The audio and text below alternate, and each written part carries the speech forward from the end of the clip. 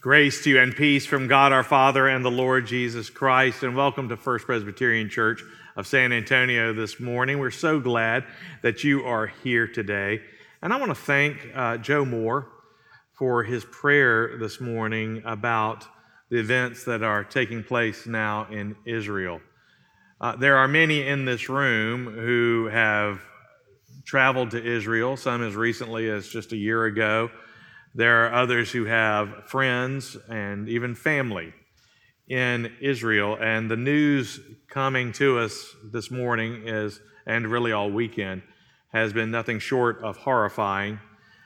It takes me back to when we were there just last year, and as our group was crossing from one part of Jerusalem into another, we happened to cross paths with a company of new young Israeli Defense Forces cadets. They were probably 18 to 20 years old, the exact same age as my kids. You know, they're just right at that between high school, college age.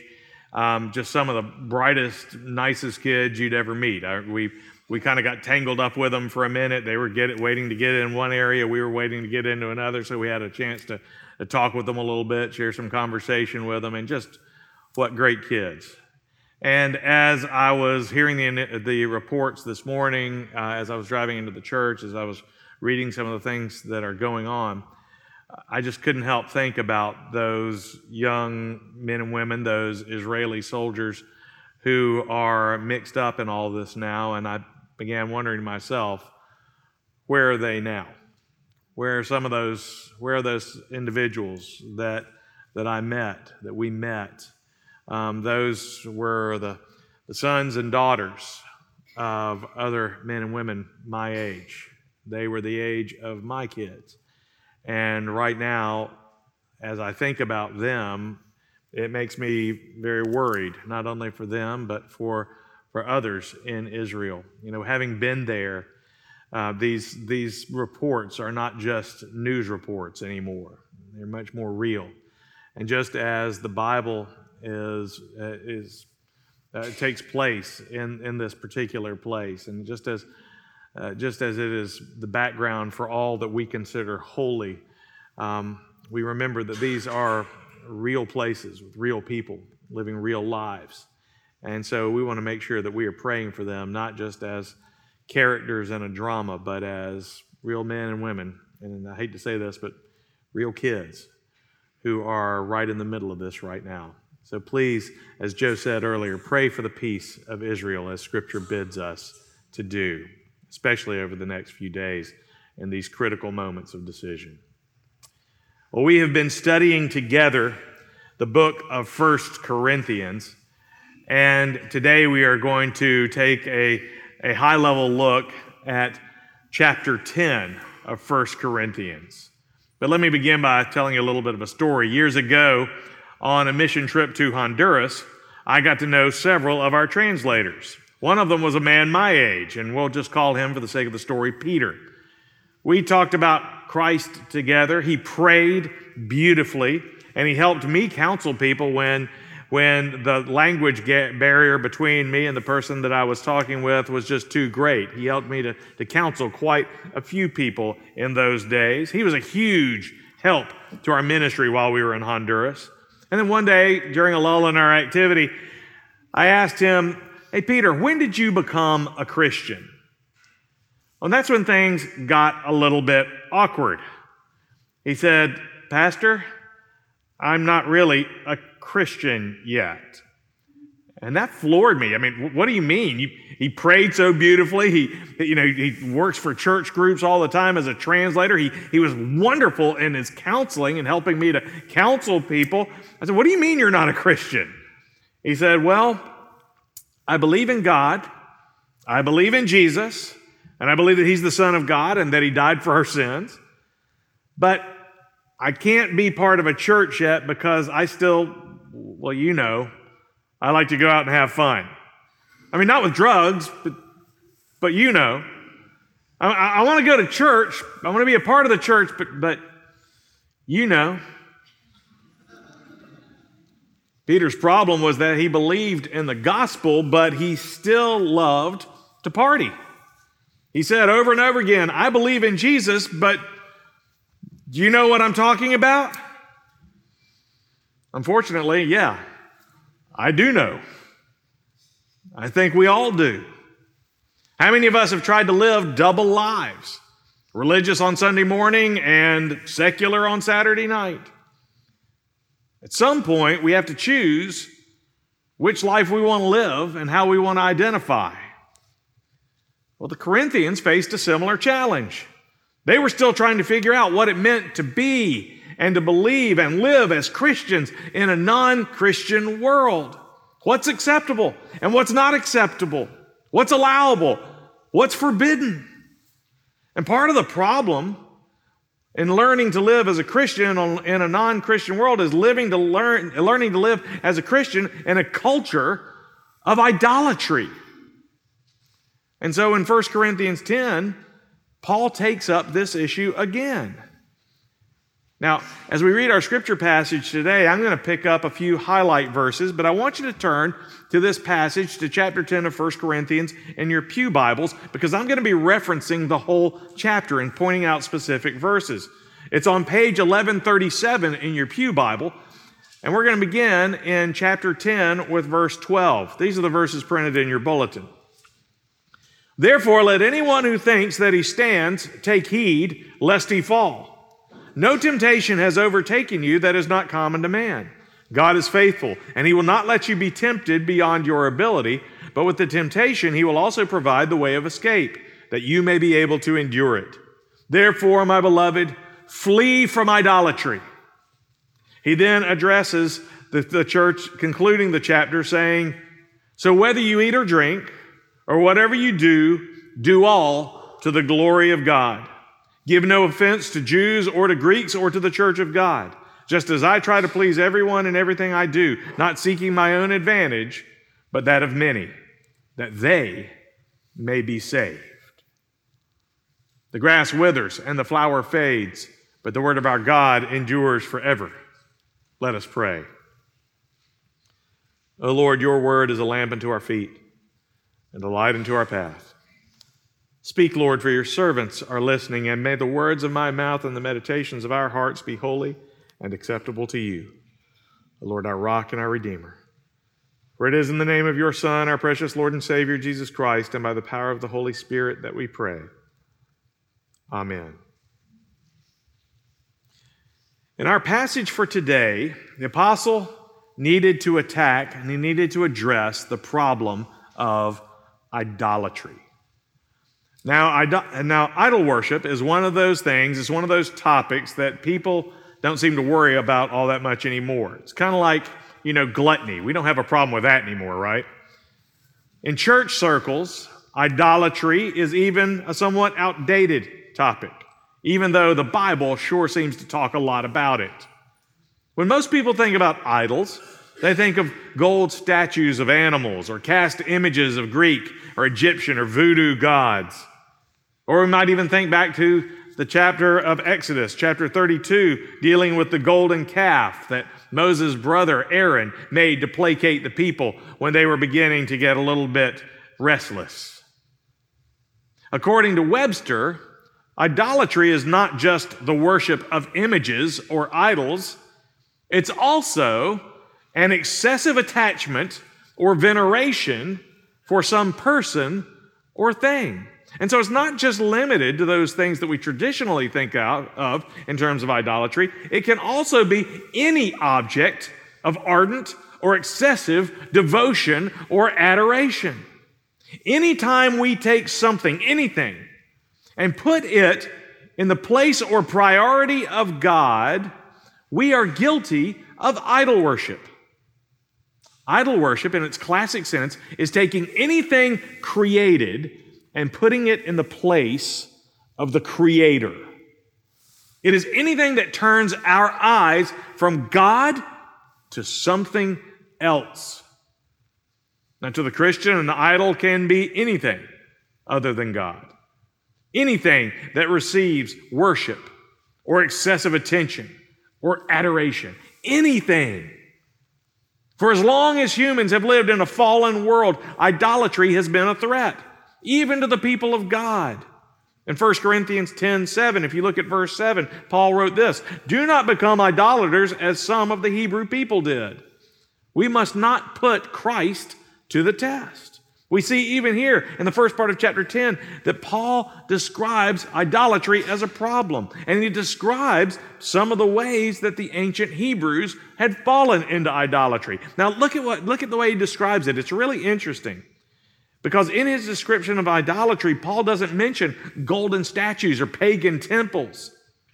Instead, he talks about idols like this: sexual immorality as an idol. He talks about tempting God as an idol. He even talks about complaining as an idol. That's starting to get a little close to home, isn't it? You see, idols are not just golden calves and graven images. They can be attitudes, obsessions, passions, addictions, all kinds of things. They can be opinions or philosophies, loyalties or affiliations or relationships. Anytime an idea turns into an ism and people are willing to die or kill for it, chances are that that idea or philosophy has become an idol. And here's the danger. Idolatry and temptation go hand in hand. Idolatry is the gateway to temptation. Even though your brain tells you that an idol is not a real God, your heart can't tell the difference. Our appetites want what our appetites want. And idols are dangerous because they get under your skin. And that's what was happening to the Corinthians. Because in some ways, the Corinthians were living double lives. They wanted to follow Christ, but they still had one foot in the pagan world. Intellectually, they knew and accepted the content of the gospel, but their grip on the gospel was shaky because they wanted to hold on to that familiar pagan culture. That culture of magic and power and money and pleasure and tradition. They didn't want to lose the approval of their old friends or the comforts of their old superstitions. And that's why Paul's warning here is so strong. He says, you cannot drink the cup of the Lord and the cup of demons. You cannot partake of the table of the Lord and the table of demons. That's what he says in verse 21 of chapter 10.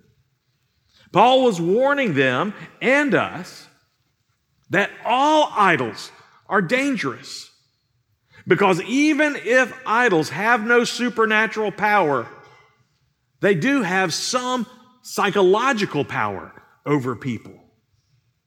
What that means is they make us do crazy things. Or rather, people do crazy things for the sake of their idols. The desire for sex makes people do crazy things. The desire for money makes people do crazy things. Obsessive fear makes people do crazy things. The love of power makes people do crazy things. And if we're not careful, our idols become our gods. And those gods require sacrifice. If my career is my idol, my desk becomes my altar. And time with my family is the sacrifice. I sacrifice my children for the sake of my job so that I can get wealth and status. Or, if acceptance is my idol, then compliance becomes my ritual, and myself and my character are the sacrifices. Or if intimacy is my idol, pornography or sexual promiscuity become my ritual, and the trust of my wife is my sacrifice. Political victory, if that becomes my idol, then compromise becomes my altar, and convictions are my sacrifice. Here's the thing, we've all got them. So what are your idols? What are you willing to risk? Or what sacrifices are you willing to make? Or whom are you willing to betray and lay on the altar to allay your fears, to fulfill your ambitions, or to slake your desires? Idolatry is first and foremost a personal issue. And idols are dangerous because they become triggers. Now, the word trigger sounds like one of those psychobabble buzzwords.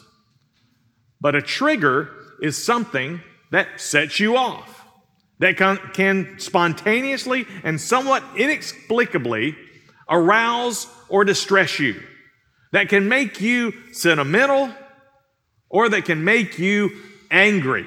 For example, a beer commercial can become a trigger, or a single drink because it triggers a powerful craving for another drink, or a racy movie or a subtle flirtation that excites a person to lust. That's a trigger.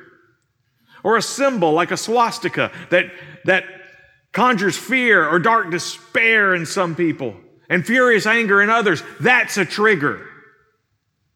Or even the presence of a person that awakens some memories of bullying or shame. That's a trigger.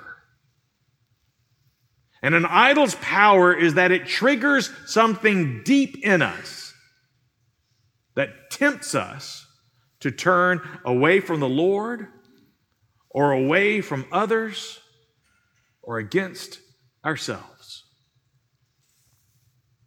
Now, we all like to pretend that nothing gets to us, that we don't have any triggers, that we don't overreact, that we can't be set off by big or little things. But come on. You know you've got them. We all do. We all know we have triggers, things that activate our anger or our passions or our frustrations, that remind us of past guilt or grief. Maybe it's things people say. Maybe it's things people do, little habits. Maybe it's things people wear. Maybe it's something we see in the news or the behavior of certain types of people. These are triggers, and they can lead to temptation. And this is what Paul is warning the Corinthians about in the first place. Idols trigger the personal temptations that we have to deal with all the time. So how do we handle the triggers, the idols that trigger us in our personal lives all the time? But idolatry is not just a personal issue, it can also be a social issue. And here in chapter 10, for the second time, Paul brings up the issue of eating food sacrificed to idols. At issue is this: how do I deal with the idols and beliefs of the people around me, especially in a culture that is full of triggers? The tensions felt by the Corinthians was this: how do you as a follower of Jesus Christ relate to the people you love when the people that you love are idolaters? How do you deal with them when they are always throwing idols up in your face? That's really what's at the heart of this whole meat-eating issue. Now, on the one hand, Paul has said in the previous chapter that this issue is about our witness. It's about what eating meat either signals or means to others and how it affects them.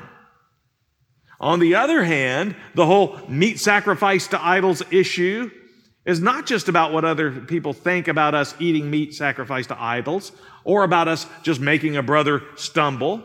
It's also about what it does to me. How does that affect us?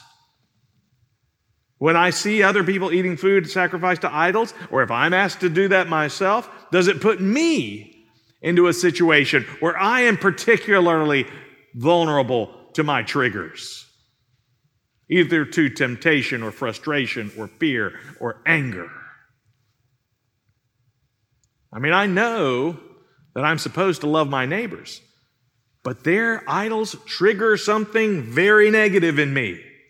Maybe it activates something bad in me. Maybe it awakens something dark and hidden, some forgotten hurt or shame, something that terrifies me or some desire that tempts me to go back to my old life or to fall back into my old habits.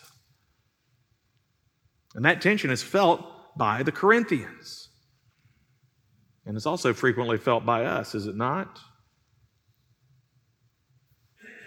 For example, what do I do when an innocent, pagan, idol-worshiping friend invites me to dinner and serves me food sacrificed to idols? Paul's response to the question was this: if one of the unbelievers invites you to dinner and you are disposed to go, eat whatever is set before you without raising any question on the ground of conscience. So in a sense here, he's giving us permission to eat that food. And Jesus faced a similar situation. For the sake of the gospel, for the sake of outreach, Jesus faced a similar situation. The Gospel of Mark, chapter 2, tells us about a time when Jesus went to a party at the house of Levi, who was also known as Matthew. Matthew was a tax collector for the Romans. His own people despised him and considered him a traitor against God and his people. And that upset the religious leaders. The scribes of the Pharisees demanded to know, why does Jesus eat with tax collectors and sinners? And the implication is that the holy God, and therefore a holy person, would not have anything to do with people like that. And yet there was Jesus, as Mark says, reclining with them. That means he was hanging out with them. He was hanging out with Matthew and his deplorable, contemptible, unclean friends. He wasn't rebuking them. He wasn't preaching at them. He was getting to know them. He was relating. He was showing them that he was interested in who they were, in hearing about their lives. It doesn't mean that he endorsed everything they did, but it shows that he cared enough to be present with them and not to shun their company. Jesus said, "Those who are well have no need of a physician, but those who are sick. I came not to call the righteous, but sinners." And here's the tension in the story. Jesus was saying, I'm not violating the will of God by being with these sinners. I am fulfilling it by being with them. Because when Jesus said, I came not to call the righteous but sinners, he was saying, I didn't come to call the people who love God. I came to call the people who hate God, who resent God, who don't trust God, who have contempt for God, who believe that they are better off without God. He came for the people whose attitude about God made them selfish or paranoid or perverted or hateful or racist or apathetic or hurtful toward other people. Jesus came for people like that. God didn't keep Jesus away from sinners. He dropped him down right in the middle of, us. Right in the middle of sinful humanity. And I believe that if Jesus had been dropped into Corinth, he would have told his followers, I've not come for the people who never eat meat sacrificed to idols. I've come for the ones who don't know any better, or who can't help it, or who are afraid not to, or who do it to spite God. And so Paul reminds us that it's not about what you eat, it's about who you are eating with.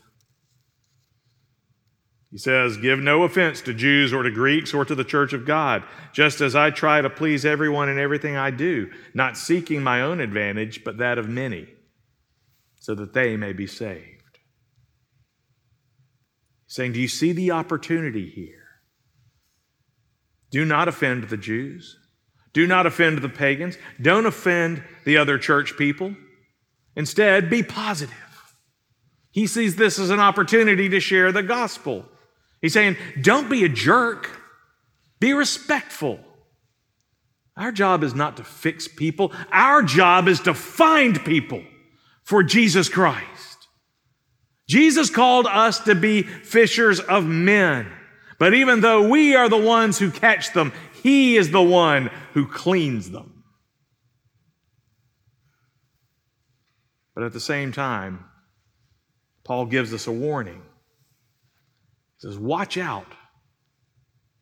Watch out that what the idolatry of others triggers in us.